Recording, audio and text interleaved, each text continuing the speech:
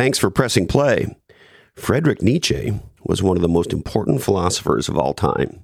And our guest today, Dave Jilk, and his co-author, Brad Felt, who was with us a little while ago on episode 175, have written a very thought-provoking new book that fuses, you ready for this, Nietzsche and modern entrepreneurship in a fascinating, provocative, and very thought-provoking way. And their new book is a #1 bestseller. It's called The Entrepreneur's Weekly Nietzsche.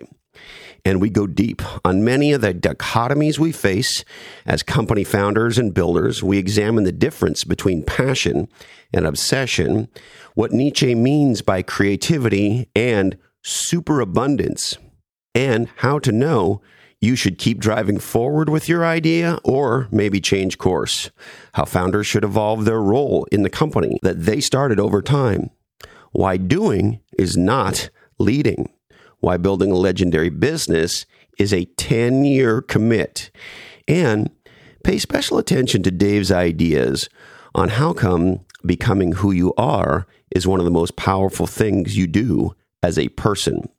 This is a super smart, deep, insight-bearing conversation about some meta ideas for company creators with a big-brained, been-there-done-that kind of guy. So fire up your cerebellum and get ready for a fun ride through Thinking Town. This is Christopher Lochhead, Follow Your Different. And our friends at Splunk are the category queens and kings of big data. Splunk brings data to every question, every decision, and every action. Check out splunk.com/D, the number 2, and the letter E. And my friends at Malibu Milk are the category queens in the whole plant organic flax milk space. And as you probably know, flax is a legendary superfood, and Malibu Milk is the small, tasty change that makes a very big difference. Go to MalibuMilk.com today, and on checkout, type in different15 for a 15% discount. And also, while you're surfing around on the internet, why not check out Category Pirates, our newsletter. Some people really call them mini books, because every week we drop 5,000 to 7,000 words on topics like the big brand lie, no ocean strategy versus blue ocean strategy, the lightning strike strategy, how to plan an annual marketing strategy, and much more. Check out categorypirates.com and subscribe today. Now, hey ho, let's go.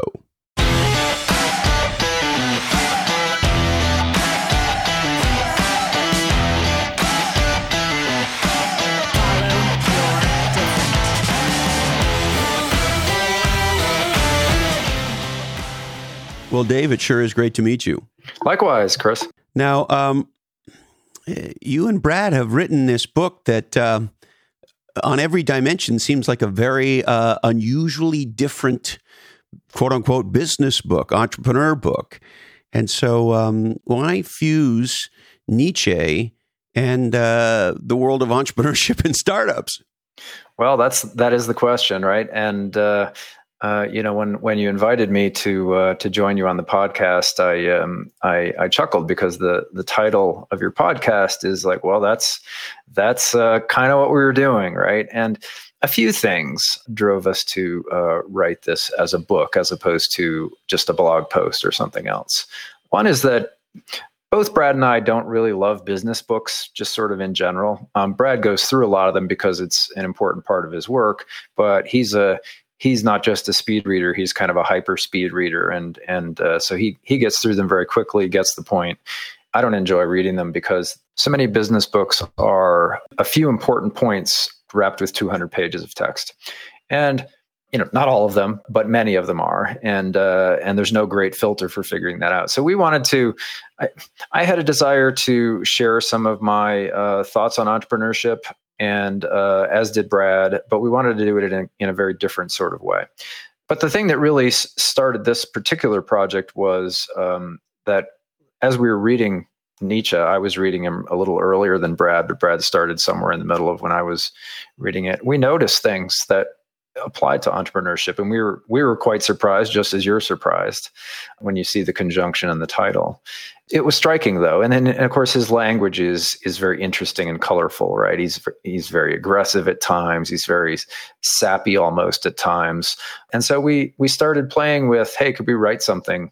And we wrote a few of the essays and grabbed a couple of Brad's blog posts and stuck them in as stories to see how that worked. And it kind of clicked. And so we said, well, let's see if we can find enough to fill up a book. And we managed to do that. And, I probably have another 30 or 40 quotes lined up, for when we were doing this that could have applied as well. Reid Hoffman really captured the essence of it in his foreword, which is that Nietzsche understood human nature really well. He was a big influence on Freud, for example. And and entrepreneurship has a lot to do with human nature. So that's a lot of words, but that's really kind of all the things that drove us to turn some kind of an interesting observation. Oh, look, this line from Nietzsche sounds like entrepreneurship into a full-fledged book. Yes. Well, nice going. Now, there are some people who sort of politely or less politely refer to Nietzsche as sort of a crazy man. And one of the things I found interesting is you hear this word crazy applied to entrepreneurs a lot. And one of the phrases I like is, to be an entrepreneur, you have to be stupid enough to believe it's possible. And so this may be an unorthodox sort of lead in here, but what's the connection between the quote unquote crazy of Nietzsche and the crazy of being an entrepreneur? Oh, it runs very deep. Well, first of all, Nietzsche was crazy. We don't know his final diagnosis. There's a debate, of course, about it, but it seems like it was some sort of not exactly a mental illness, but more of an organic sort of problem. His father died of it at a young age as well. So he was completely out of commission for the last 10 years that he was breathing. And but there's quite a bit of evidence that even before that, when he wrote Ecce Homo, which is his autobiography, and there are even some signs in some of his later works, The Genealogy of Morals, that he was losing it. And so he was a little crazy, to use a politically incorrect phrase. I'm real good with crazy, by the way. Yeah, no, he was kind of maybe wacky is a better word, and he reveled in it. One of his first books, or really his first published book, The Birth of Tragedy, he makes the distinction between initially he was a professor of the classics, and so he knew a lot about the ancient Greek tragedians and the philosophers, and he made a distinction between what he calls the Apollonian and the Dionysian. And the Apollonian, after the god Apollo, he relates kind of to our, what we might call the left brain, the analytical, the rational, the thinking person. And the Dionysian is the live music scene, okay? Wild dancing, music, maybe some drugs, and letting it all hang out and doing your thing. And he thought that the world was out of balance and that the Dionysian had taken too much of a back seat. Well, the disruptive entrepreneur has to be a little bit Dionysian in the view Brad and I take in this book. And we don't dig that deeply into the philosophy, just to be clear. And I don't want to scare off potential readers by starting out with heavy philosophy here. I mean, we take quotes from Nietzsche, we translate them into 21st century English from the 19th century English.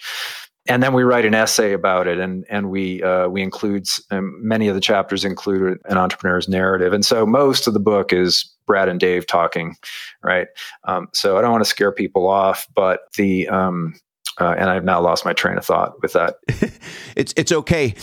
I have it too. We insert this to make sure people know it's a real dialogue. I lose my train of thought a lot when I go off on these digressions. A gal who used to work with me called meetings with me ADHD theater. So I relate. So yeah, I was talking about the crazy and the Dionysian, and they're mixed together, right? I mean, if you go on a revelry, if you go to a rave, you're a little bit crazy. And entrepreneurs, when they're in the early stages of their business, have to do that. And the reason they have to do that, we're asserting, and this is subject to debate, right? Some people would argue, no, not at all. You have to be extremely rational and analytical about this. But we say to create something truly disruptive, you have to envision, you have to have a vision. Maybe it's even a drug-induced vision, right? You have to have a vision of what the world could be like after your disruption is successful. What is the world going to be like with no evidence whatsoever, no particularly good reason to believe that the world will adopt that? You have to be, as you said, a little bit crazy. And this notion is all over Nietzsche. I mean, and not only in his explicit things that he says, but kind of in the way his brain is going off. And thank you for that. And, I remember studying him in philosophy class way back when I was a kid. And, I loved Sartre. And, so I got into some of this a little bit. And one of the things that strikes me about him, I haven't studied him anywhere near the way you guys have, but he also, it seems to me, had to have a fair amount of courage because he was so different. He challenged so much. He speaks about many dichotomies, as you do in the book, and I want to get into them with you. I love the fact that you're not giving answers in the traditional way business authors do. And so is my assessment and memory of him right in that he had to have some real courage because he was different and he took some risk as a result of that? Well, yes and no. I mean, it's interesting, right? We see when someone saves a person from drowning or from a fire or whatever, what's the first thing that they say? They say, how were you so brave as to do this? And they say, I didn't really think about it. It just seemed like the thing to do. And I do think there's an element with Nietzsche and with entrepreneurs where it's not so much, a phrase that I've heard, I forget who said it originally, is a writer is someone who can't not write. And an entrepreneur is someone who can't not start companies or start projects. And I would say Nietzsche seemed like that. He had to do the things that he did, the writing and the thinking that he did. And so, but absolutely, I mean, listeners may not know this. I mean, his essential project was to transform the moral tradition of Europe. Other than that, he didn't have any big goals. He wasn't busy or anything, but it's a moral tradition that went back at least 2 millennia and possibly longer. And so he was trying to disrupt that, to change it, to explore what it would be like when it did change. And that exploration was frightening to him, and he thought it should be frightening to everyone. And of course, some of it has taken place and some of it didn't. So, but that was what he was trying to do. It was both brave and also clueless, right? How could he think that he would do that? And so whether or not he was successful, he ultimately became very, very influential. And unfortunately was only aware of it like in the last weeks of his sanity, his work was starting to take off. But yes, he had to be both a little crazy and a little bit courageous, and probably more than anything focused on what he cared about. Yes. And maybe I want to drill in a little bit to something you said about him and about entrepreneurs. I felt this in my own life, and I've certainly felt it in a lot of the people that I've had the pleasure of working with, is the most legendary people that I have known, for the most part, have been compelled to do what they do, have been, this may sound like I've lived on the West Coast too long, but they've been called to it. And frankly, they have no choice. Right. I mean, I have no choice but to do what I do today. It would make me more crazy than I already am if I stopped doing the podcasts and the writing and some of the other things that I do. And so an entrepreneur is somebody who sort of doesn't really have a choice in a sense. Well, I mean, this is actually interesting, an area where I don't agree with Nietzsche entirely. Nietzsche was a determinist. He did not see free will as a thing. He thought a common phrase that people associate with Nietzsche is the will to power, but actually what he meant by that relates to the freedom to create. In other words, that's the one freedom that we have, is to create, but not to choose who we are and what we do. We do choose who we become, though, so it gets very complicated, right? He's a little ambiguous about it, but in general, he expressed fairly clearly that he was a determinist. I do want to say, though, let me read one quote from the book that's one of our favorite chapters, and for a number of reasons. The quote's it's not one of the easiest ones, but I'll read it sort of slowly, and we can talk about it if you like. But it gets to exactly what you're saying. The name of the chapter is Obsession. Okay, and Brad talks a lot about in his blog as well as in his investing that he's looking for entrepreneurs who are obsessed. And he distinguishes that from passionate, by the way. And so that's what part of this chapter is about. So Nietzsche's quote says, "The passion which seizes the noble man is a peculiarity without his knowing that it is so." In other words, he doesn't even know that he's peculiar by having this obsession. Just kind of has it. The use of a rare and singular measuring rod, almost a frenzy. The feeling of heat in things that feel cold to all other persons. A divining of values for which scales have not yet been invented. A sacrificing on altars which are consecrated to an unknown God.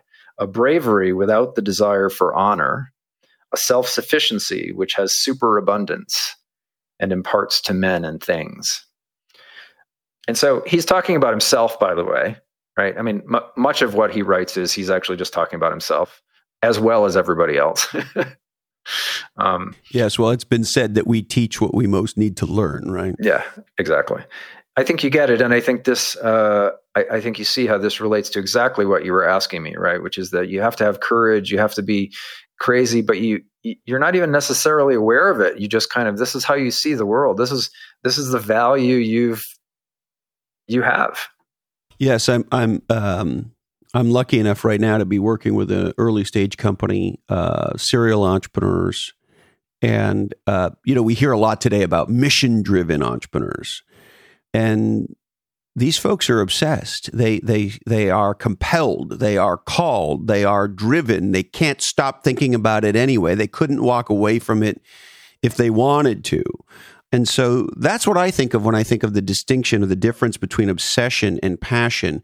But I'm curious if you could sort of pop the hood on that one for me. Sure. Well, I mean, passion is an emotional response to something. In other words, it's an intense emotional experience and response. Obsession is focused, whereas passion may or may not be. And you can be passionate about things that aren't very good. You can be passionate about things that don't help you. Your passion can drive you in all kinds of directions that don't really get you to where you're going.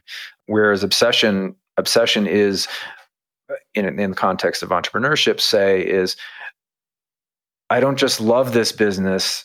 That's passion.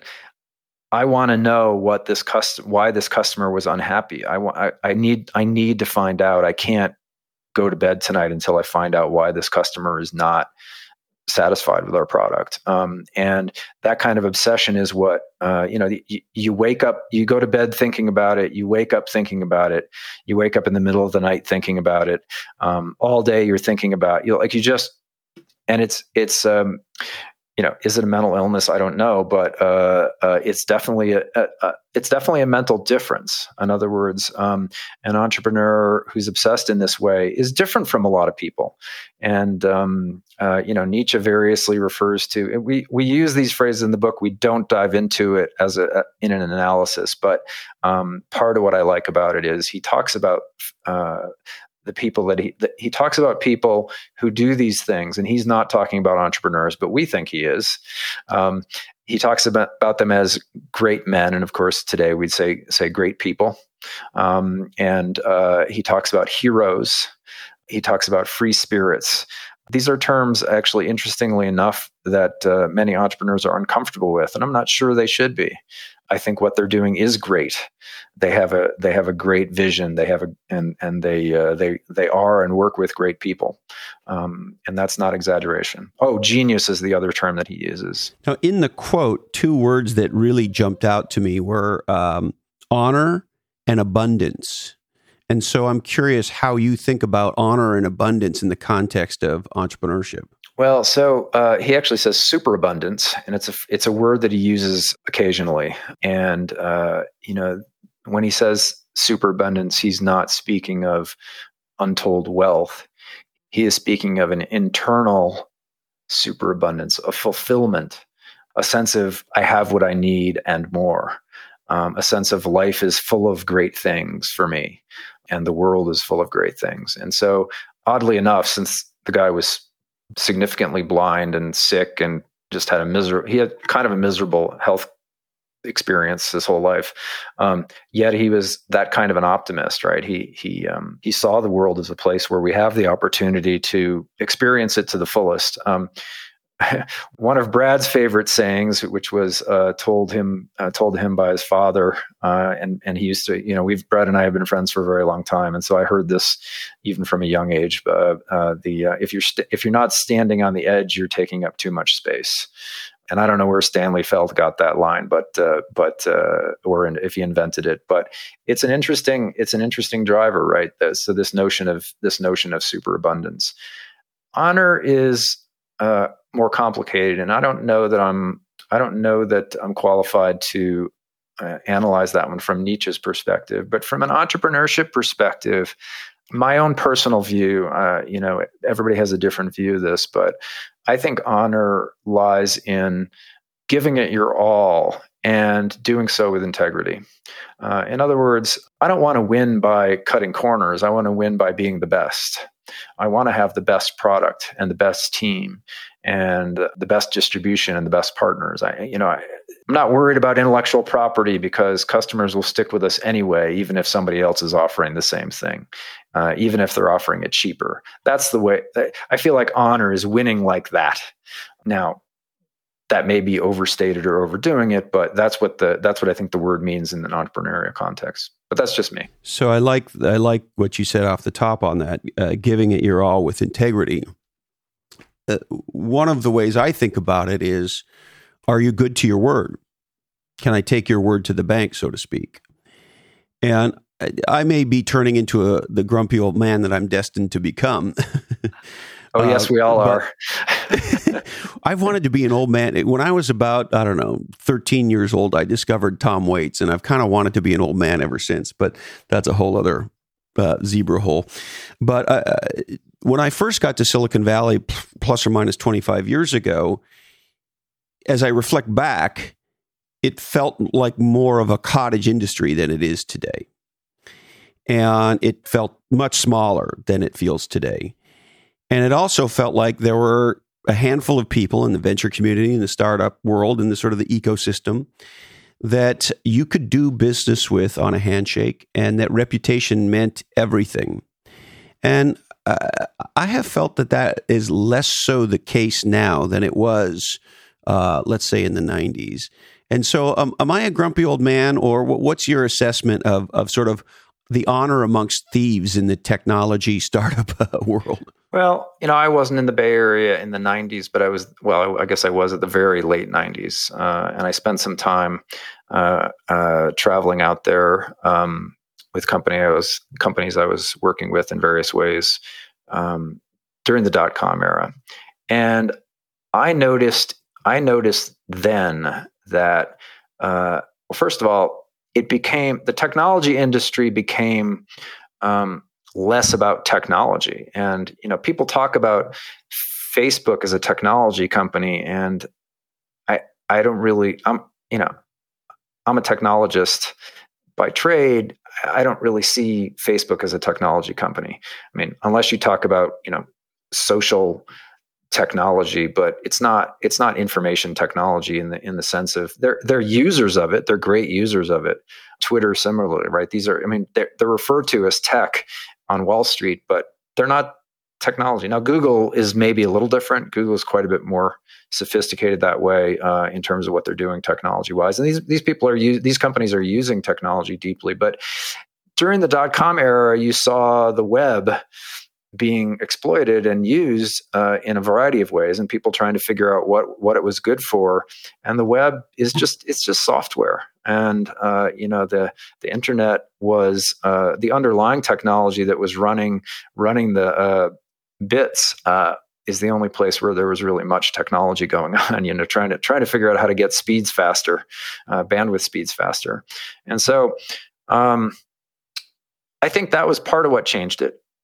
to get back to your question, right? So part of it is that it really wasn't tech anymore, right? You had an enormous influx of people who were involved in everything from coupons to, content to marketing to all these things that, they're all interesting business areas, but they're not tech. And the honor among thieves,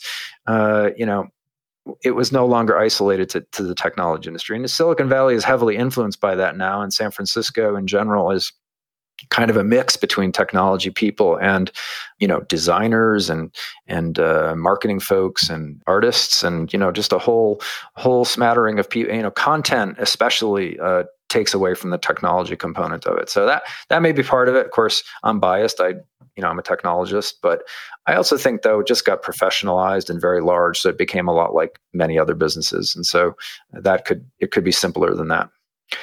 Part of that is just time though, and I worked with a company in San Diego during the early .com era that their general counsel was a dude. He was about 75 at the time, so he was old and wizened lawyer.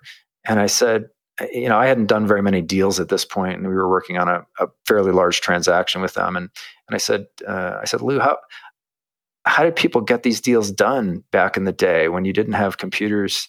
And he said a purchase agreement was 4 pages. Right. I don't know how long the last purchase agreement you looked at was, but in 2000 they were about 50 pages, and I think they're probably 100 or 150 pages now. Yeah.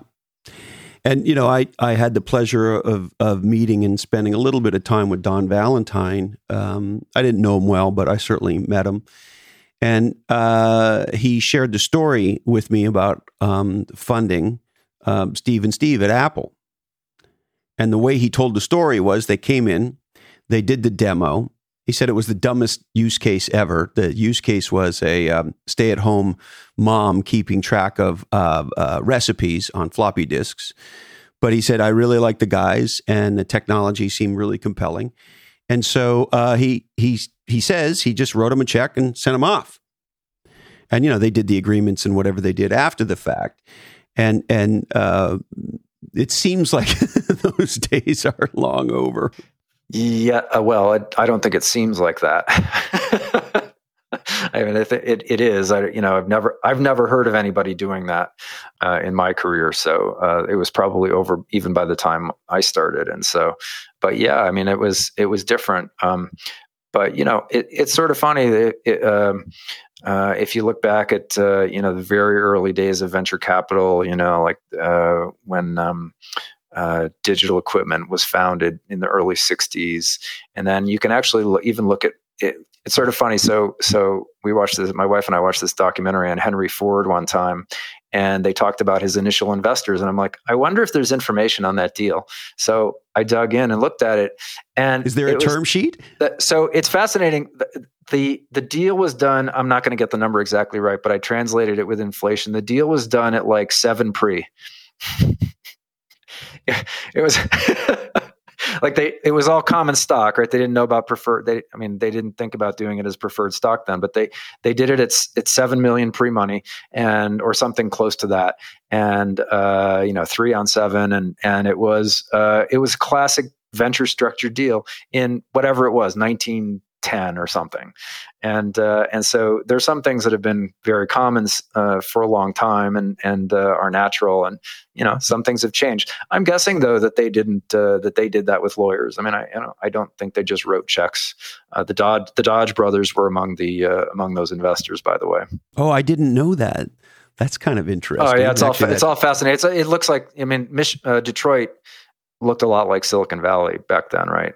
It was the same kind of, history rhyming kind of thing. Then they were not happy with how much he was paying out in dividends. So they sued and got a bigger dividend and then used it all to found Dodge.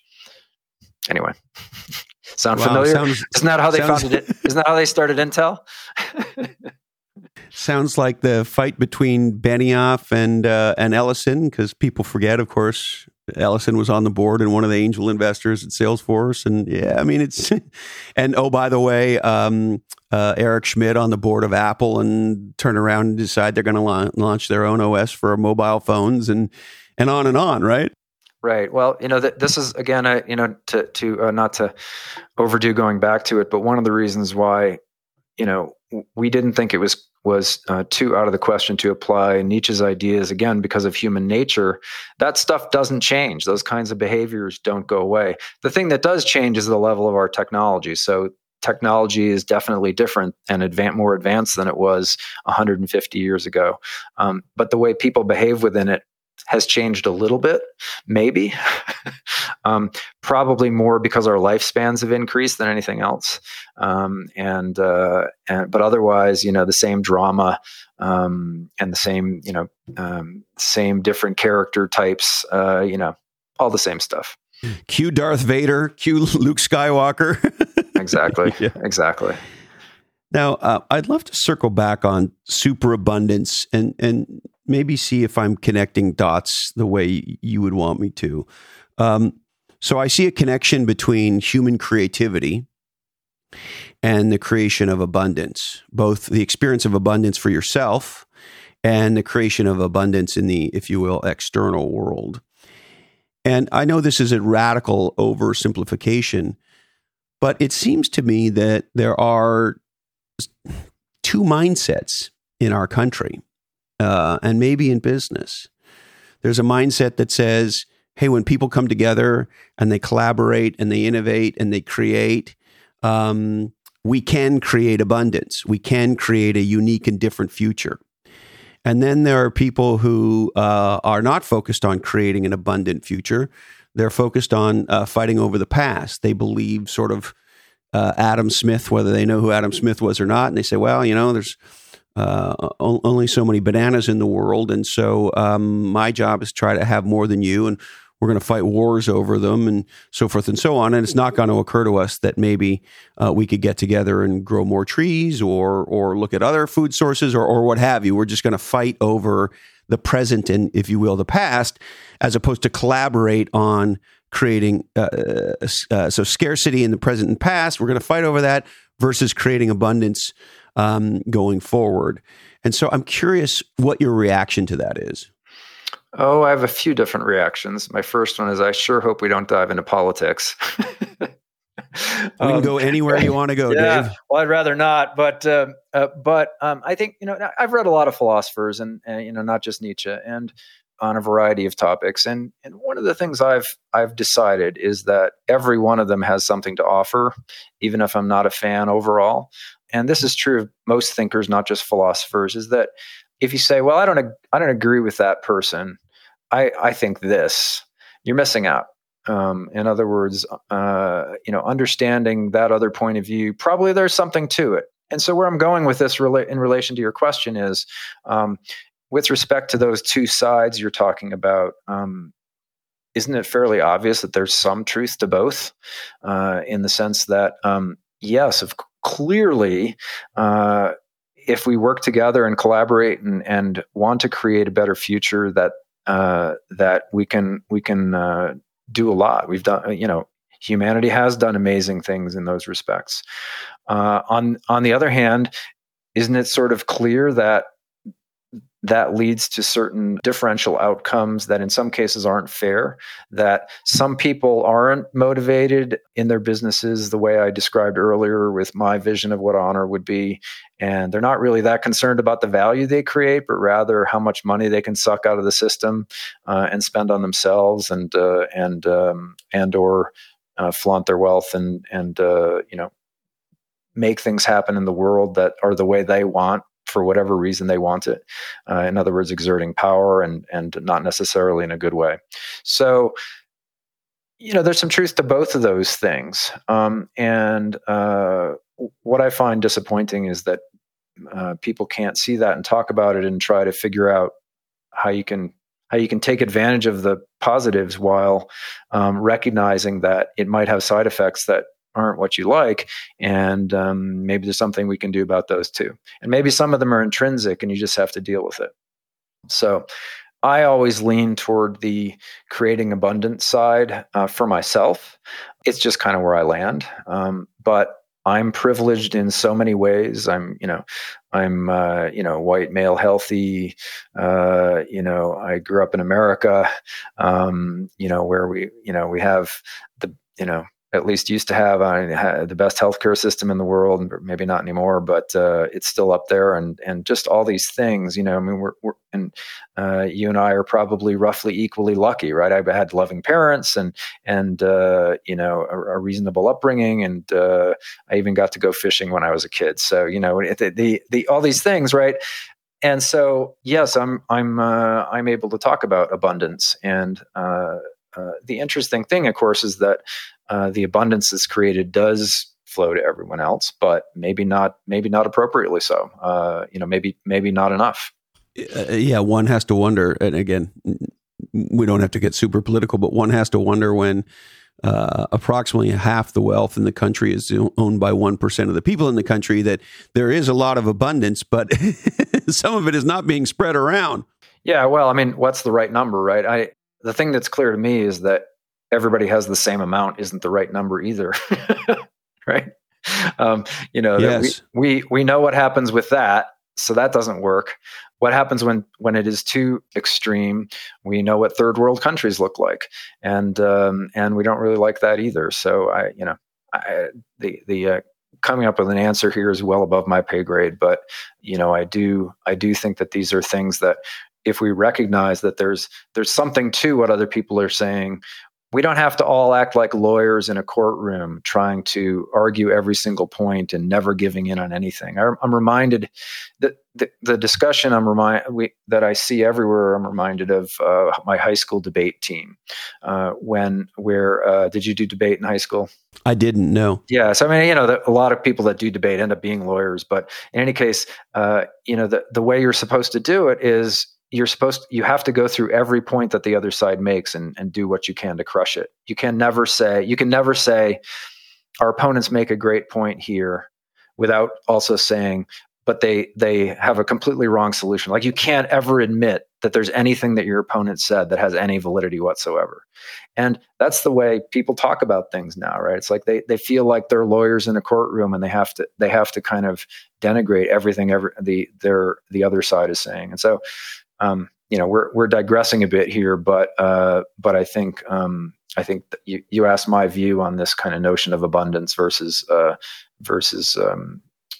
scarcity. I have a friend who wrote a book. I'm going to forget the name of the book. It's called A Celebration Society. And there are a few books like this these days. There's another one called, I think it's called Manna or something like that. And they're all about this idea that it's hard to really believe when I ask Google Assistant to do something and it just starts reading the Wikipedia page and stuff. So it's hard to imagine that AI is in the short run going to get there. But this idea that, well, if we didn't actually have to work because we had robots doing it all for us, then we actually have ultimate superabundance. Everybody does, right? There's just no, everything is virtually free. What does that look like? That could be very interesting. But this is hopefully where we're headed in any case. Well, yes. Now, there's some words that pop up for me as I think about your work and I think about this conversation. Number one is nuance, and number two is dichotomy. And so you are one of these people, and I think Brad probably is as well, you'll tell me, who are willing to engage in questions and conversations, propose ideas, models or frameworks, however you want to think about them, lessons learned from entrepreneurship and from life. But at the same time, just in the exact way, Dave, you answered my question about a scarcity mindset versus an abundance mindset. You, in an unusual way for our world today, spoke about both sides and the validity of certain things about both elements, unlike the debate, aka lawyer approach. And so I just think it's really fucking audacious of you two to write a book that is stuffed with nuance and that is stuffed with dichotomy. Oh, well, this is the way I think about it, and I think it's reasonable. I wouldn't want to speak for him, but I think it's Brad is a master of nuance. I mean, he really is, and in fact, I would say that I don't think Brad was my only influence there, but we've been friends, and we've been friends for 37 years. We were business partners in our 20s. And I think that back then I was much more dichotomous, if you will. At times he infuriated me because he would just take things as they came and kind of assess the situation. I'm like, don't you have, I've learned since that's called deontology. I'm like, don't you have rules? Like, isn't there? And he's like, no, it's more complicated than that. And it took me forever to learn that it just is never as simple as that. And, when I do get into these discussions with people, it's pretty easy to show them that they don't either. In other words, they think that they're following a set of moral rules, or a set of, and if it's not morality, it even could just be practical, a set of rules for how they behave. And then when you dig deeper, it's like, nope, not at all. They have frameworks, and they have certain rules of thumb, maybe, but there are always exceptions, and there are reasons for those exceptions, and it gets very complicated. And so everybody uses nuance. Some people are not willing to admit it. Yeah. And so in the book, I mean, you span really the big areas of business: strategy, culture, this thing you call free spirits, leadership, tactics. And so what are some of maybe the big dichotomies, the big nuances that you're sort of keying off of Nietzsche on here to sort of help us think? One of my favorite expressions, Dave, is thinking about thinking is the most important kind of thinking. And this is a thinking person's book. And so as you think about those giant topics in business, what are sort of the main ones that you hope we grapple with as a result of what you've given us? Yeah, I mean, a lot of the chapters are like that, where we kind of approach a topic and then contradict ourselves a little bit, or in some cases, the entrepreneur's narrative and our essay contradict each other. I want to address something you said, though, very quickly. Is that you said you called this a thinking person's book, and yes and no. So our goal is actually to get people who maybe shy away from spending too much time thinking about things, because the entrepreneurs tend to be very action oriented, right? They're just, they want to get going. They want to move. They're obsessed. They want to realize their vision as soon as they can.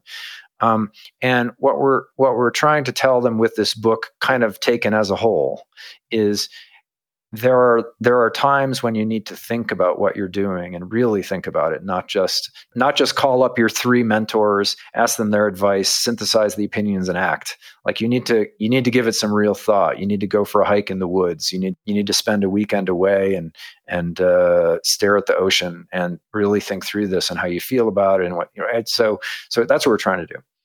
And by the way, several of the chapters talk about cycles of doing that, so that you don't forget to do it, but recognizing that you can't be doing it all. You can't be thinking all the time. You're not Nietzsche. You're trying to make something happen in the world.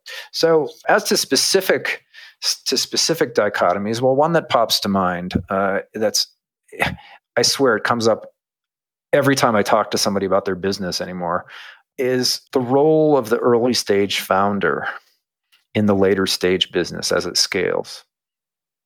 Okay, so let's just take a typical case where the early stage founder is a technical person with mad skills, whether it be software development or EE or product, or sometimes it's product vision. Sometimes they're a product person, and usually they're not a financial person. That's not usually where that comes from, right? And the initial vision for the product came from that person. The initial pivots where the company finds out that, well, that was an interesting vision, an interesting product, but the market doesn't quite fit, and we're still trying to find product market fit. So that individual is really good at saying, all right, new obsession.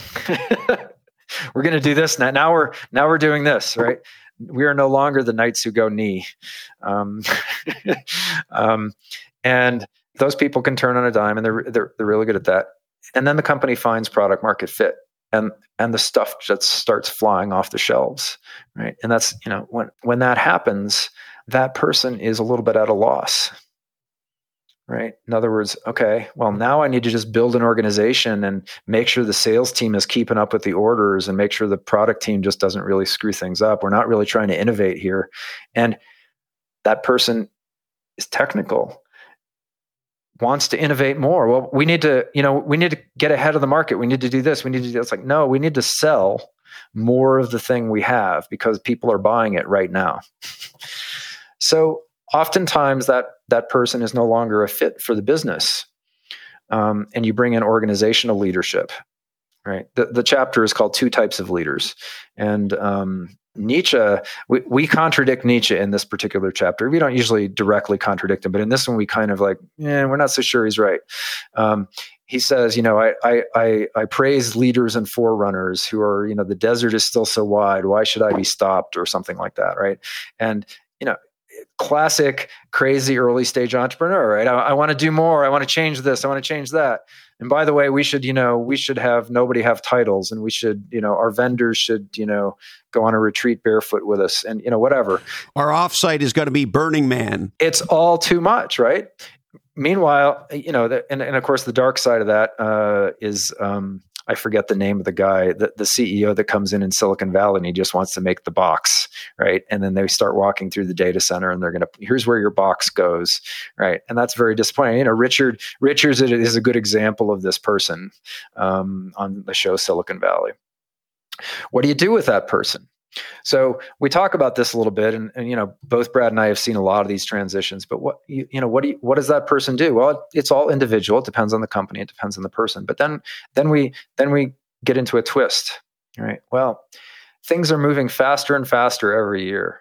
So now you have organizational leadership in there. They're scaling the business, and they have their heads down and their noses to the grindstone, and they're selling, and the business is growing very rapidly and doing very well.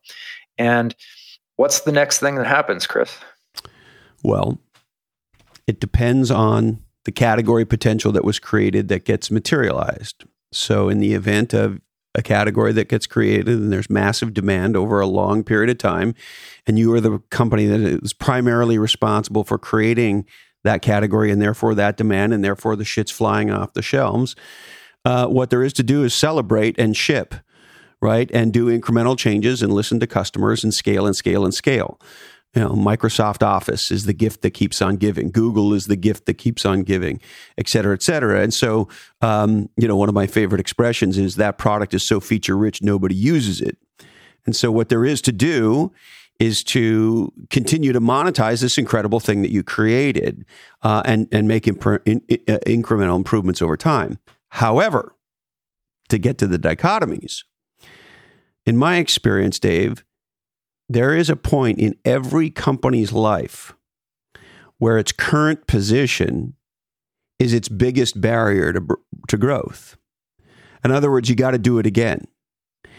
And this is a mass oversimplification, but see how well it triangulates. There are people who make things, and there are people who grow things. And sometimes those are the same people, but a lot of the times they're not. And so if it's possible to create an environment for that founder where she can be happy and productive while we're in scale mode and not let the squirrels in her head that are juggling the chainsaws fuck up the scaling of the thing that we work so hard to make. And then at the right time, as we're sort of looking at the trajectory of our category and our success, when we go, hey, you know what? It's time to break some shit and create some new shit, unleash the maniacs, and let's try to do this all over again. But as you and I both know, it's unusual for a company to hold that founder through that cycle. That's been my experience, but you're the guy that wrote the book. Well, I don't know whether you read the chapter, but you just described the end of the chapter. In other words, that's where we go next, which is with things going faster and faster, businesses start to get disrupted, right? When we think of disruption, we think of multi-billion-dollar companies that, who've been around for 20 years and industries that have stagnated, right? And so we're going to disrupt that. But it's not even like that anymore in a lot of places, in a lot of spaces. Before the business really gets too far in its scaling process, somebody comes along and doesn't just fast follow them. They actually try to disrupt them with a new technology or a new approach that tries to do an end run before they even get to full scale, right? And so with the acceleration of technology development, with the professionalization of entrepreneurship, all the accelerators that are, all these accelerators that got created, they've all created, a product in search of a market, which is entrepreneurs in search of, some need. And they look at, because they're entrepreneurs, they tend to look at entrepreneurial companies. And so they're looking at the companies they're scaling that are kind of their models for success because they're recent, as opposed to, IBM, which is a huge model for success, but it's old, right? And so the disruption occurs pretty quickly. Or the attempts anyway. So that original founder, she needs to stick around because maybe there's a lull, maybe there's a period of time when she needs to spend a little time on the beach and relax and maybe not go full on for a few months while they're trying to build the sales team, and it's just going to make her crazy anyway, right? But soon you need to get back to work and say, well, what's coming down the pike now? Here's where the discussion we had earlier comes into play in an important way, not related to politics, but related to a business, right?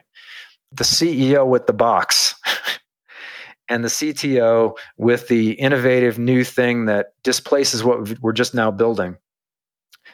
They both have something important to say, don't they? And the job of the business, the job of the leadership, the job of the executive team is to figure out where the balance of that is, and it's going to be constantly shifting. It's not something that there's an answer to. And we talk about in the book we talk about different ways that you can approach discussing that. We even talk about something called meta strategy, which is your strategy for revising and thinking about your strategy. But with this notion of the founder role later in the business, there's an obvious role for this person, but everybody has to understand how that works, right? You can't just change on a dime when you're scaling the business. On the other hand, you can't ignore what's happening among competitors and what the newest startups are doing, and you have to really assess. It's like, well, how, is this really going to overtake what we're doing? Like, is it actually sort of better? If they could get traction, is it going to be a problem? And you can't have arrogance about, oh no, our stuff is great. Like you have to be Andy Grove, right? Only the paranoid survive. You have to be, it's another. The irony, of course, is in the people running Intel stopped reading his book. Right. Well, this is why I'm sanguine about monopoly situations, right? Monopoly creates sloth, and and at the pace of things that happen, even companies that are well run only last 20 years on the S&P 500 anymore, and so you can't afford to do that in even a large business, and eventually you just get end run, and so in any case, I think we kind of got through that. I mean, that's one of those kinds of dichotomies that we talk about, right? Which is what is that role, and it's complicated. But everybody thinking about it and talking about it and trying to figure out and recognizing that it's a real thing. It's not just you. You're not the first CTO to have a new CEO and not get along and feel like you're going to get fired. But I started this company. Like, that's not, everybody has, like, that happens in every company that gets to a certain point. Yes. And it's this nuance, this dichotomy. As you were talking, I wrote down dynamic tension. And again, not to go overly political, but this is, I think, something we've forgotten in our country.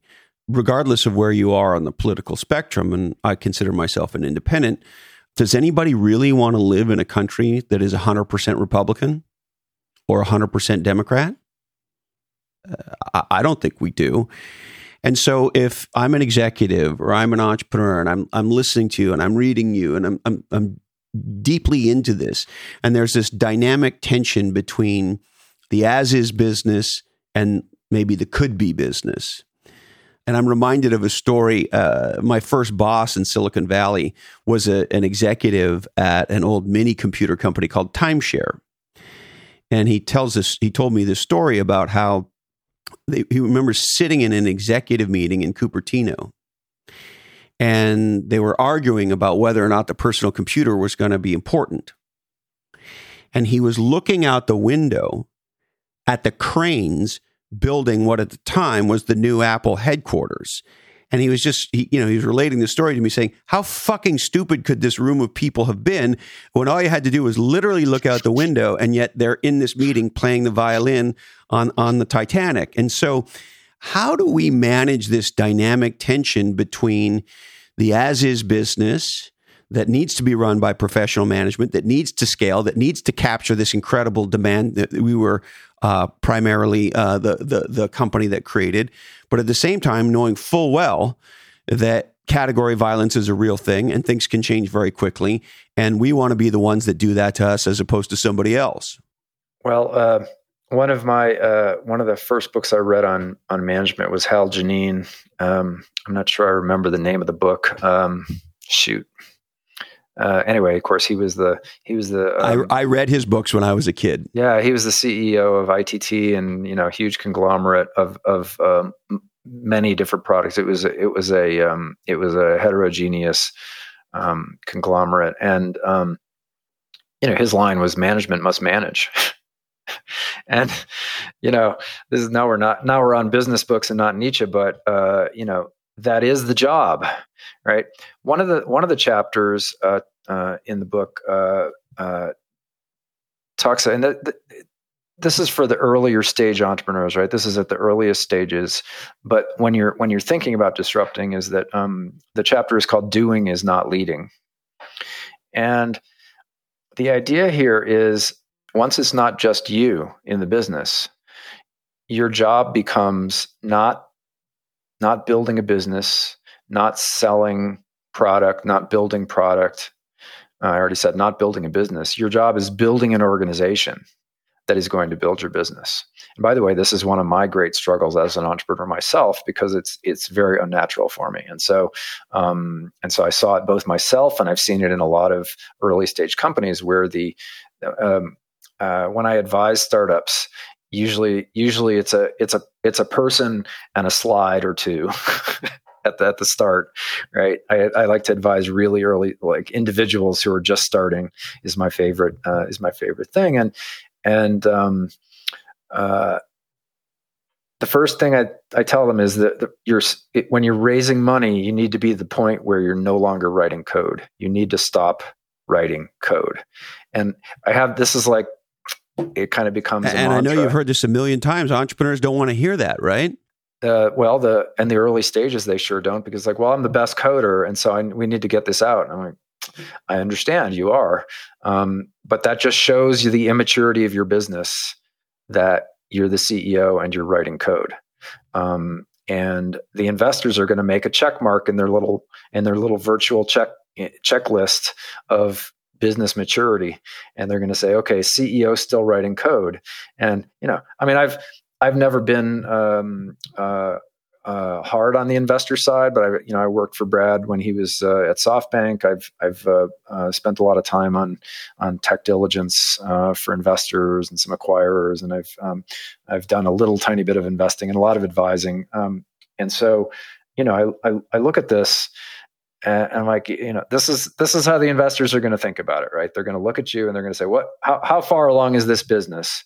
Okay, 4 people, but CEO is still coding. So do we really even have a CEO? And that's a question on their list, right? Do we even have a CEO yet? Because that might be a CTO going forward.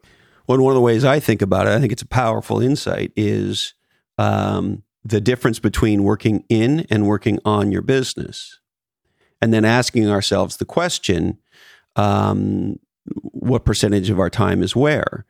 And in my experience, Dave, in the beginning, of course, the founders are deep in the business. They're writing the code, they're building the software, they're building the hardware, whatever it is. They're tinkering in the garage, right?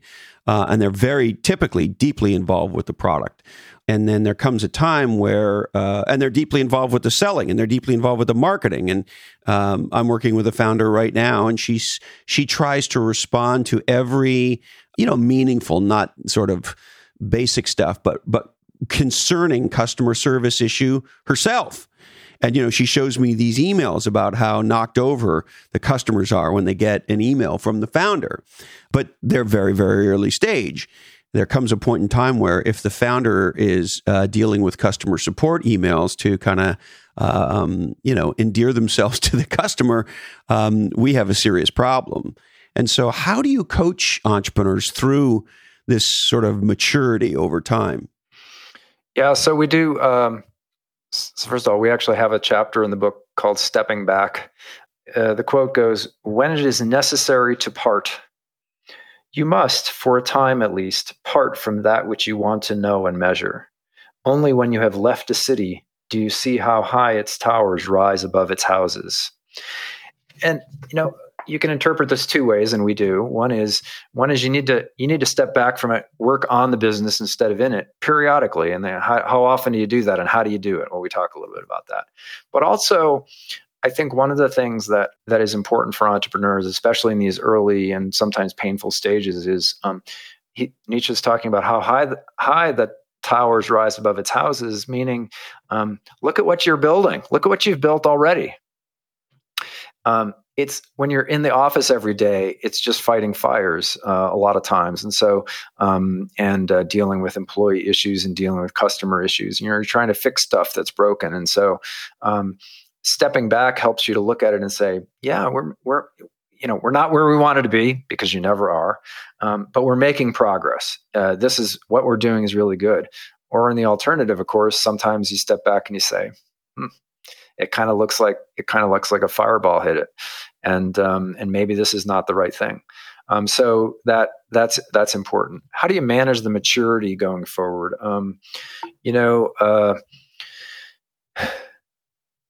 That's maybe a harder question, and my experience with scaling is actually quite a bit more limited than Brad's, and so we do talk about that sort of stuff. I think the best way, almost certainly, is to have mentors who have been through it. We talk a little bit in the book about having people of a certain age around you, not because they're always right, but because they help you think, and they help you think through these things, right? Brad tells the story of his relationship with Len Fassler, and I knew Len as well. Len bought Brad's in my first company, and Len was just a great friend and resource for Brad through his career, and but their way of handling things was they go for a walk, and I like that too, right? It's like, let's go for a walk and talk this through, and so having someone around to bounce ideas off of who you really trust, not just kind of this is somebody who I gave some stock to and knows some stuff, but it's somebody who I trust. They're gonna help you a lot with these issues of business maturity because they've been through it. So you want someone who's mature, but also has been through the process, has leaped into the jaws. That's another Nietzsche line. Leaped into the jaws of the experience and done it, been there. So, yeah, I mean, we see this, of course, with teenagers, right? When a teenager has their first breakup with a significant other and they're completely destroyed and distraught and so forth and so on, and they don't have context. Right. So those mentors can really bring a lot of context. What does this mean? Right. When you, as I like to say, when you've been to the show a couple times, you have a perspective that you don't have when you're experiencing it for the first time. That's right. It brings up an interesting idea, which is that maybe parents should help their kids find mentors. And the immediate reaction is, well, I'm their mentor. And it's like, well, no, you're not, because they're never going to listen to you. But, I think that was, I've looked back at my career and thought many times that was one of the things that I lacked. I did not, and it was my fault. I did not go out and seek mentors and people that I could get help from. So, I had some friends who were very helpful, including Brad, but also some others, but they were not someone who was 20, 30 years older than me, who really I could trust and took an interest in what I was doing. And that's because I didn't seek that out. Yeah. And of course they can help at the philosophical, strategic, creative level. And many times they can help at the tactical level and say, listen, there's 3 mistakes companies typically make when they go public. Let's talk about them, right? And then their eyes get big, and you're standing there like Moses with the tablets. Yeah, well, and so I don't, I've worked with Brad as an entrepreneur and him the investor, but I've talked to a lot of other people who also had him, people that I did or sometimes did and sometimes didn't know very well. And what's interesting is that Brad knows lots of stuff. He's been around the block many times. He's gotten destroyed a few times. He's done very well a few times, but that's not what's really valuable about having Brad on your board, if you're so fortunate, because I know that he's very selective these days. It's not the knowledge. And when you're thinking about having an investor, if you get, starting point is what color is their money. But the second thing you ask is not who do they know or how big's their network or all this stuff. Is like, is this person going to be there when I'm bummed out and need to talk to somebody about the business without feeling like the next thing is going to be a board meeting where I get fired? And the thing I was going to say, and that I think Brad is a great model for, partly because he's been through the pain, is emotional support. This is crucially important, is to have someone who you can get that emotional support, but also knows what you're talking about. You can get emotional support from your spouse, but unless your spouse is an entrepreneur also, they aren't going to really understand what you're talking about. Oh yeah, honey, I'm sorry to hear that. Okay, you care, but you don't really understand what I'm going through. And so it's empathy, and that goes along with it. Empathy with understanding. Yes, very well said. I'm also, Dave, curious to speak with you. In the book, you talk about sort of, on one hand, again, dichotomy, on one hand, being sort of very clear about the way things are and the way things work. And sometimes the way things are and the way things work are the way they are, and they work the way they work for a very valid reason. And bashing your head into them could be a very dumb thing to do. At the same time, my experience is legendary entrepreneurs are visitors from the future. And their vision, their point of view is such that they want to change the world. They want to move the world from some way to a new way. And another expression I love is everything is the way that it is because somebody changed the way that it was. And so with all that said, how do we figure out, are we bashing our head against a wall and we're stupid? Or are we a visionary and most people can't see it yet, and it's worth sticking with it? This is one of the hardest problems, and it's one that I've run into personally in most of the businesses that I've been involved in, because I tend to be something like 10 years ahead. And that's very bad. As Ryan McIntyre, another partner at Foundry, told me a few times, he says, early equals wrong. And of course, that's an investor perspective. And often equals blowing a lot of money. Yeah. I mean, it really, you can either give up at some point, or, you just, it's just not going to work, or you have to stick around for a long time. And so my version of that is being in the right place at the right time is a matter of being in the right place for long enough. I think that's a judgment question, and this is why it's hard. We have several chapters in the book where we talk about these kinds of things, and entrepreneurs who've talked about their experiences, and they're only anecdotes, right? I mean, there's no data on this. There's no information. This is something that you can only get through judgment or obsession, right? One interesting viewpoint is just like the things that are going to work, and from an outside perspective, it's like, well, somebody picked right. They may not have even known that they were right, but they just thought they were. But from the individual entrepreneur's perspective, you're in that business and you're trying to be successful. And so, are you right? It's very hard to know. And so, how do you know whether to pull the plug on a strategy or on a business? Have lots of people around you who have differing points of view, and you got to think about it. I mean, this is why thinking is so important. It's not always just acting. You can't solve this question that you've just asked me by, getting on the phone and starting to, sell more, or, work harder on the product, try to get the engineers to work this weekend. And none of that's going to help. You got to figure out whether you really can do this. And we talk about patience. Your starting point should be, this is going to take a decade, and it might actually be longer than that. If you get very lucky, something will happen, and it might be shorter. But you should start with, this is going to take a decade. And if you're not willing to give it a decade and take that time, and by the way, you can't just wait a decade. You have to find something that people want now that relates to your longer term vision. And by the way, a lot of these words that I'm saying are just different words that we talk about in the book. And so it's not, I don't have an additional separate set of things that I know about.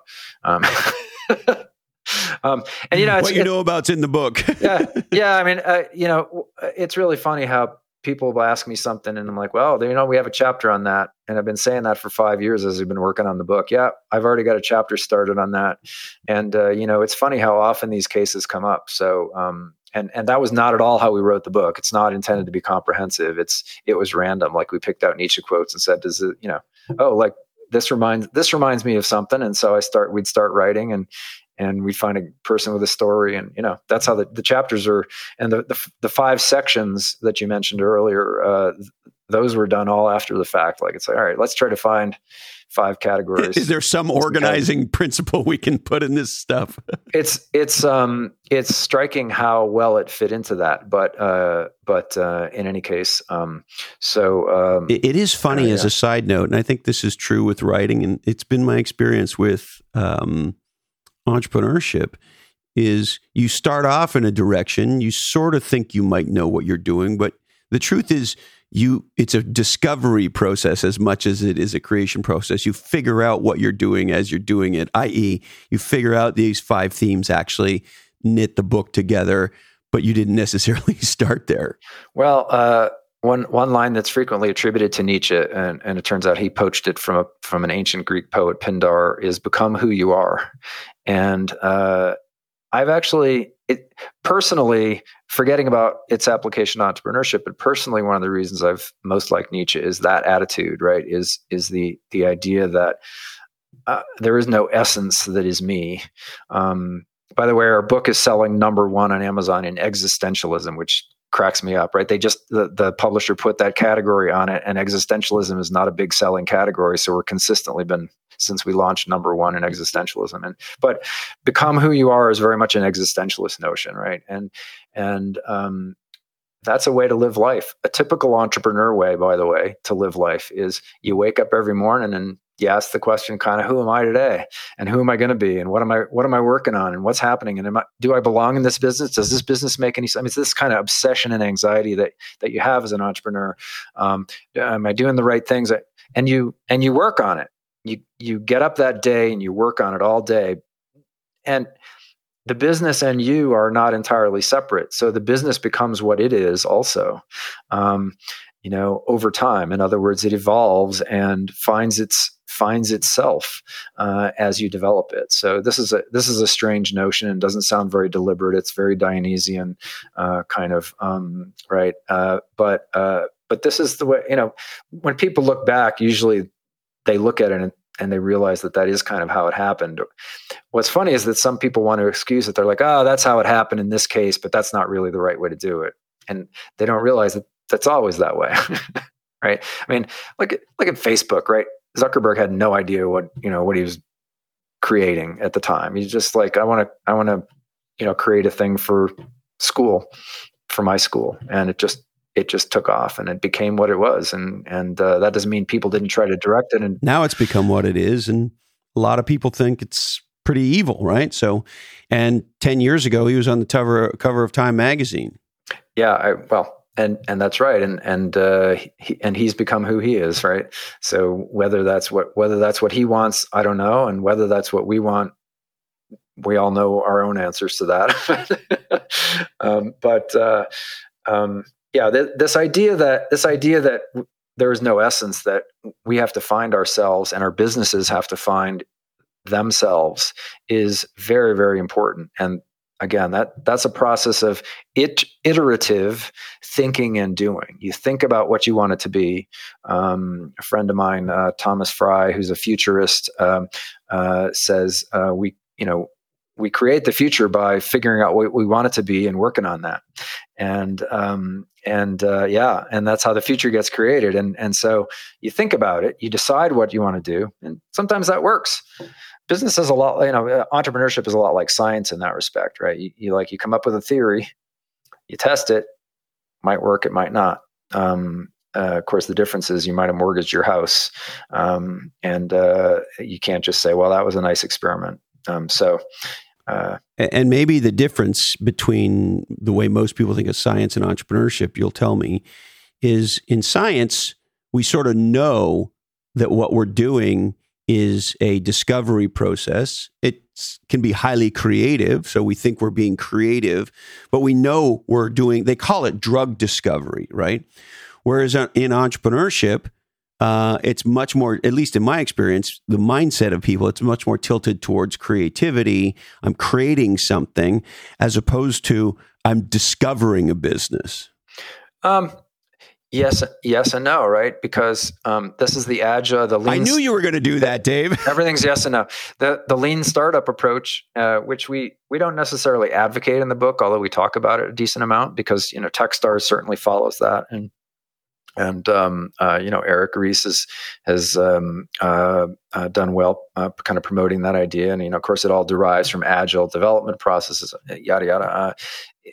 This idea that you need to discover what the business opportunity is very common, because frequently you start with an idea and a field that you want to make a difference in, that you want to disrupt, but you don't necessarily have the domain knowledge. Again, all this stuff is in the book in various places, not necessarily in a single chapter. One of the fun chapters in the book, it's pretty early in the book. It's actually in the the free sample that Amazon gives you, so people can read part of it. It's the chapter's called "Doing the Obvious," and the story in that chapter is from Jason Mendelsohn, formerly of Foundry, one of Brad's founding partners, and he started a company called SRS Acquiom, which is a shareholder representative service. And he was possibly the domain expert in what they did, because he was the shareholder rep for a bunch of companies. And if you have a real domain expert, someone who has been in an industry for a long time, really understands the ins and the outs of it, then maybe you can design what that business needs to be, because you actually know all those kinds of answers already just off the bat. That doesn't have to be the founder, but it needs to be someone who's very early involved, right? So maybe there you can design it. But if you're kind of coming at it from the outside and it's just the whole situation triggers you and you have to fix it and you're obsessed, that doesn't mean you know anything. And I found, as a technologist, to my great frustration, that many companies, their prospects depend a lot on the industry structure and how things are purchased and how decisions are made, and those sorts of concerns. And they depend less on kind of what your product does and is it really going to solve the end user's problem? It needs to meet strategic requirements, and it needs to meet all these other things, and sometimes you have to work through the entrenched vendors and make them your partners, just because they're not going to let you sell anything into there. They own the relationships. And so all these kinds of things are things you don't know if you're 24 years old and you're a couple years out of college and you get into Techstars and you're, or Y Combinator, and you're trying to do this thing. You're like, you don't know what that industry structure looks like, even if you research it, and you certainly don't know the people. Well, it reminds me, years ago, I was helping a healthcare startup, and they made all these big pronouncements about how they were going to disrupt the industry, and they were going to this and they were going to that, and a bunch of the entrenched players said, I don't fucking think so, and they got annihilated within a year of their IPO and became irrelevant, because, to your point, they didn't figure out how to play with the industry and sort of welcome the ecosystem in and nudge it forward. They came forward with their middle fingers up and all guns blazing, and the industry went, yeah, I don't fucking think so. Yeah, except then look at Epic. I mean, Epic came in and they were nowhere, and they they did it completely different, and they have like dinosaurs all over their campus and stuff. I mean, it's crazy. My son works at Epic, and I mean, Judy is just, she is a crazy entrepreneur, and she was going to do it her way. Some of the things I hear, it's like, wow, that's really amazing that you would stick with that. And yet it worked. And they played ball with the people who were their customers and made it work. And so again, this yes goes and back no, to the dichotomies, right? Dichotomy, right, is what, well, how did that happen? And there was something about it, and I frankly don't know the answer there, but there's something about the way they approached it that allowed them to get past the entrenched players and essentially end run them. I have a feeling it had something to do with their very intensive training and their unwillingness to take customers that they didn't think would be successful, because the customers vary a lot in their own quality. I don't know what they're like now, but early on they would evaluate the customers instead of the other way around. They would say, yeah, we don't think you're going to be successful. And then when they commit, they're like, okay, you're coming out, and every single nurse is going to come through here and get training on this system. And you're going to make sure you know how to use it. So, it depends on the details, right? You have to really dig into those details, and it depends. Yes. I also, and I want to be respectful of your time, but I must say to you, in much like we talked about Nietzsche at the beginning, there is an audacity to what you and Brad have done here. Because in my opinion, we live at a time where the hustle porn stars have done a tremendous amount of damage. And there's all this sort of stupidity in the entrepreneur world. And Inc. magazine publishes asinine bullshit called The 7 Things Elon Musk Does Before Breakfast, and You Should Too, and Why Steve Jobs Wore Boxer Shorts. And, there's this ton of entrepreneur porn that is fucking stupid, that is, in my opinion, damaging, et cetera, et cetera. And some of these idiots have been, at least on the surface, successful. And yet, on the other hand, you're like, no, we're not going to say there, hey, get up and hustle and grind, this fucking shit. You're going, no, let's go back and study Nietzsche, and let's connect that to the modern world and the modern entrepreneur. I mean, it is the polar opposite at a time when a lot of entrepreneurs are consuming this bullshit. Yeah, it's fascinating. I mean, I don't pay very much attention to that stuff. Actually, that's wrong. I don't pay any attention to it. And I don't, you've mentioned several people in Silicon Valley who I've never heard of. So I stay out of the news cycle. We have a chapter on this. It's called The Weather Prophets. The not watching the wind and the weather in the marketplace, right? That's not really how you're going to get ahead. What everybody's talking about today probably isn't. I mean, news is always about the past, right? So I would hope that, instead of spinning in his grave, Nietzsche would look at what we've done and he would laugh and say, that was clever. Didn't see that coming. But Brad's reputation precedes him. He's done a lot. He's been very successful. He's very good at what he does. And so when he gets engaged with a project, it's because it's interesting to him, right? And for me, I'm mostly retired from the technology industry. I'm writing now, and not necessarily just about entrepreneurship. I found this an interesting way to convey what I know about entrepreneurship. What I learned in a 30-year career as an entrepreneur. Because I like reading philosophy. So what's an interesting way for me to convey that? Do I care if a lot of people buy the books? I'd like them to, mainly because I want to get the message out. This is not about, we're not trying to make money. You don't make money on business books is the rule of thumb here. And so, and I don't have a platform for this. So we talked about this with the publisher. Hey, do we have a website? Do we have a platform? It's like, no, not really. When I first started doing it, I was still advising some company. I was thinking, maybe this would be a way to get more companies to advise. And I'm not looking for that now either. So it was really just, here's an interesting way to put down on paper what I've learned and what I've learned about thinking about entrepreneurship and how hard it is to think about it. And so we just did it because it was interesting to create, not because we thought it would have a market. And then we'll find out whether it has a market. We'll find out whether people think it's a good way to think about these things or not. And if it's not, that's okay. Nietzsche, during his lifetime, his books did not sell well. And when I say that, that's the opposite of hyperbole. They were really bad. So he ended up having to fund the publication out of his own pocket, out of his pension, and people didn't buy them until he lost his mind completely, and then it ended up being a huge rocket ship after that. And if that's what happens, that's okay, and then I'll never know. I have a feeling it's going to find a significant audience. For what it's worth, Dave, everybody told me when our first book was coming out that people weren't going to read it. And everybody told me when I started this podcast, like, well, you're going to have a business podcast where you just talk about whatever you want and meander all over the place. You're not going to get to the value bombs and fucking edit it down to just the good parts and all that shit. And I was like, no, because the people I want to have conversations with are not, you can't edit it down to 3 fucking bullet points and an ass selfie. And so if I felt exactly the same way that you felt, and I still feel that way. And somehow it works.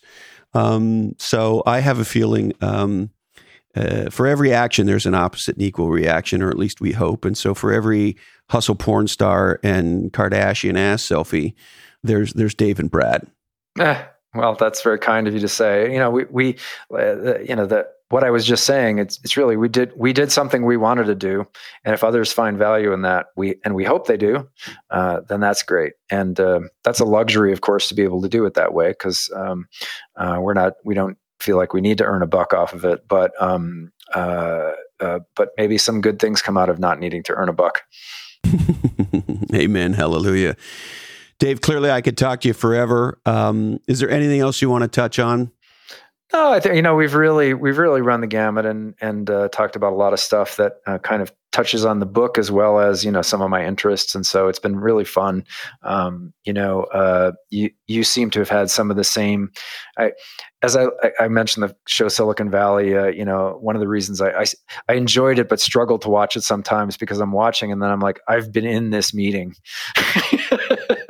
And it's too real. And it seems like you and I have had some of the same experiences, right? Some of the same nonsense and frustrations, and some of the same highs and just great, as you called it, as Nietzsche calls it, superabundance. And so I think that's why you probably get what we're trying to do here. So, well, that's kind of you to say.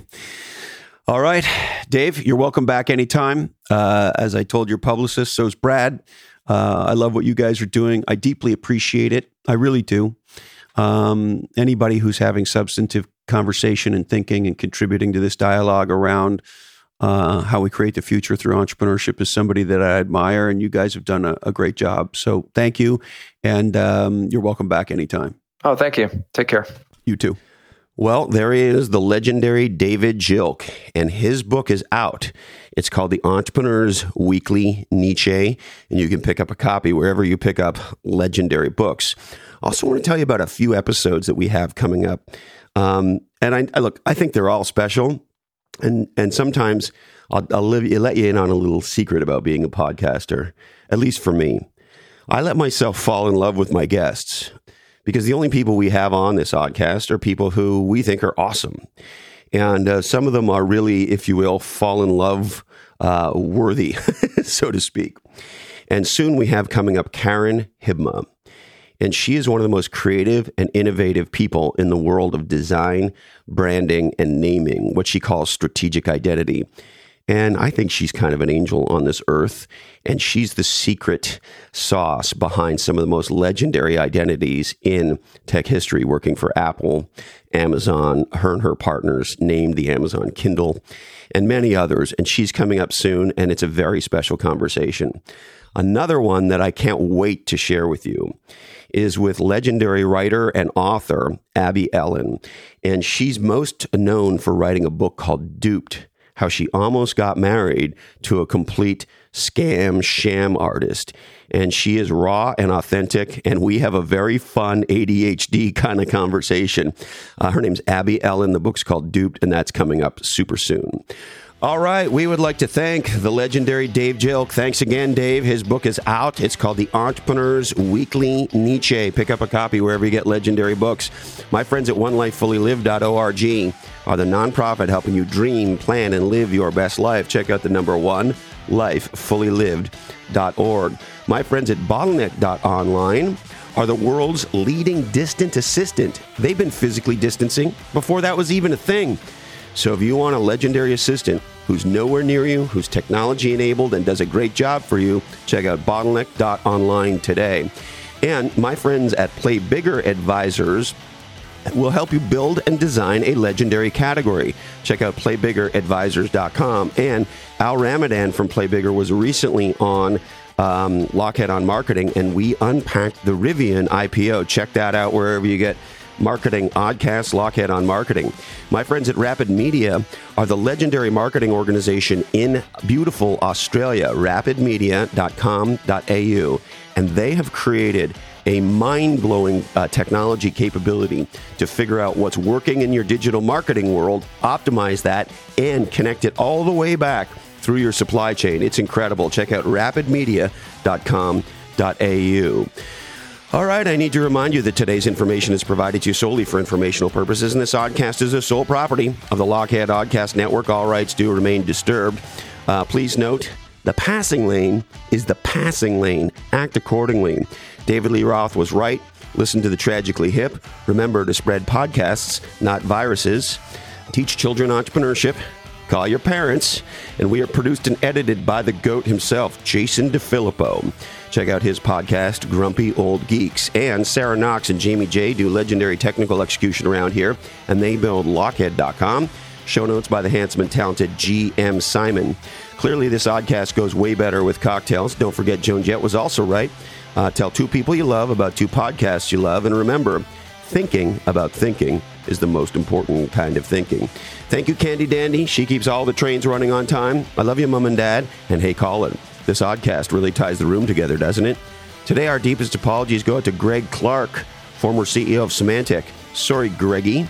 We just ran out of time for you. That's it, my friends. Please stay safe, stay healthy, be legendary, and until we're together again, follow your different.